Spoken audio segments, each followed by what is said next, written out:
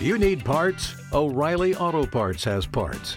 Need them fast? We've got fast. No matter what you need, we have thousands of professional parts people doing their part to make sure you have it. Product availability. Just one part that makes O'Reilly stand apart. The professional parts people.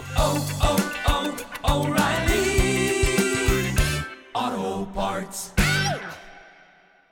7:09 on Jacksonville's only all-news morning show, and back to work and school following the weekend. It's back to work for the House and Senate. They're back in session after a period of time away, and infrastructure becomes a big issue. Fox's Rachel Sutherland begins our team coverage in Washington. Rachel, the president has this more than $2 trillion infrastructure plan that's out. Senate Republicans have a counteroffer. Are they working to strike a balance this week?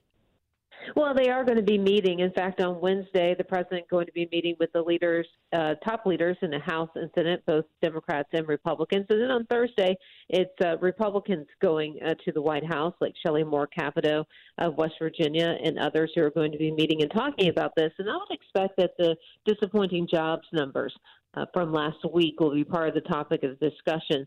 The president saying that this infrastructure plan will put people back to work. The trouble is some people don't seem to want to go back to work. In fact, Senator Ben Sasse is going to be introducing legislation that would give people a one-time signing bonus to go back to work. It would convert the expanded unemployment benefits, the extra $300 into a signing bonus to get people back in the ranks of the employed. You referenced the jobs numbers. We always get those at 8:30, so someone who's listening now may not have even heard it on Friday. It really didn't meet expectations by any stretch. Most of the projections were that the trend line would continue to be positive. Is there much evidence behind why they ended up being so disappointing?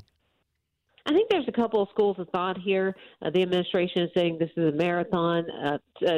Janet Yellen, Treasury Secretary, pointing to a lot of parents who are still trying to balance essentially teaching their children at home with working. And then Republicans saying that the expanded unemployment is keeping people at home. So it's probably a multi-factor problem. The president this afternoon at 1:15 going to be speaking in the East Room about the economy, about the jobs. So we'll see if he takes questions on that and can address some of these issues. And by the end of the week, we'll see if maybe there's some sort of middle ground that is beginning to come together on an infrastructure plan, as the two parties are way far apart on cost and vision in some cases. Fox's Rachel Sutherland in D.C. Thanks for the update.